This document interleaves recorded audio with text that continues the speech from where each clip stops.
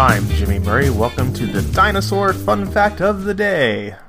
Today's dinosaur is the Gray Fossil Site.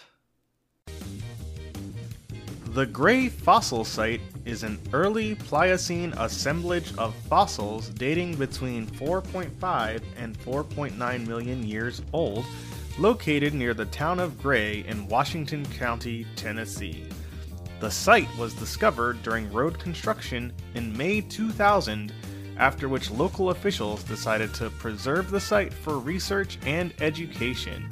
The site became part of East Tennessee State University, and the Gray Fossil Site and Museum was opened on the site in 2007.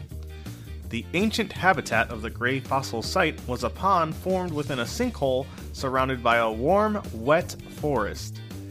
The fossils found at the site represent the ancient plants and animals that lived and died in and around the sinkhole pond. In late May of 2000, this fossil-rich deposit was discovered during a Tennessee Department of Transportation road construction project on the outskirts of Gray, Tennessee.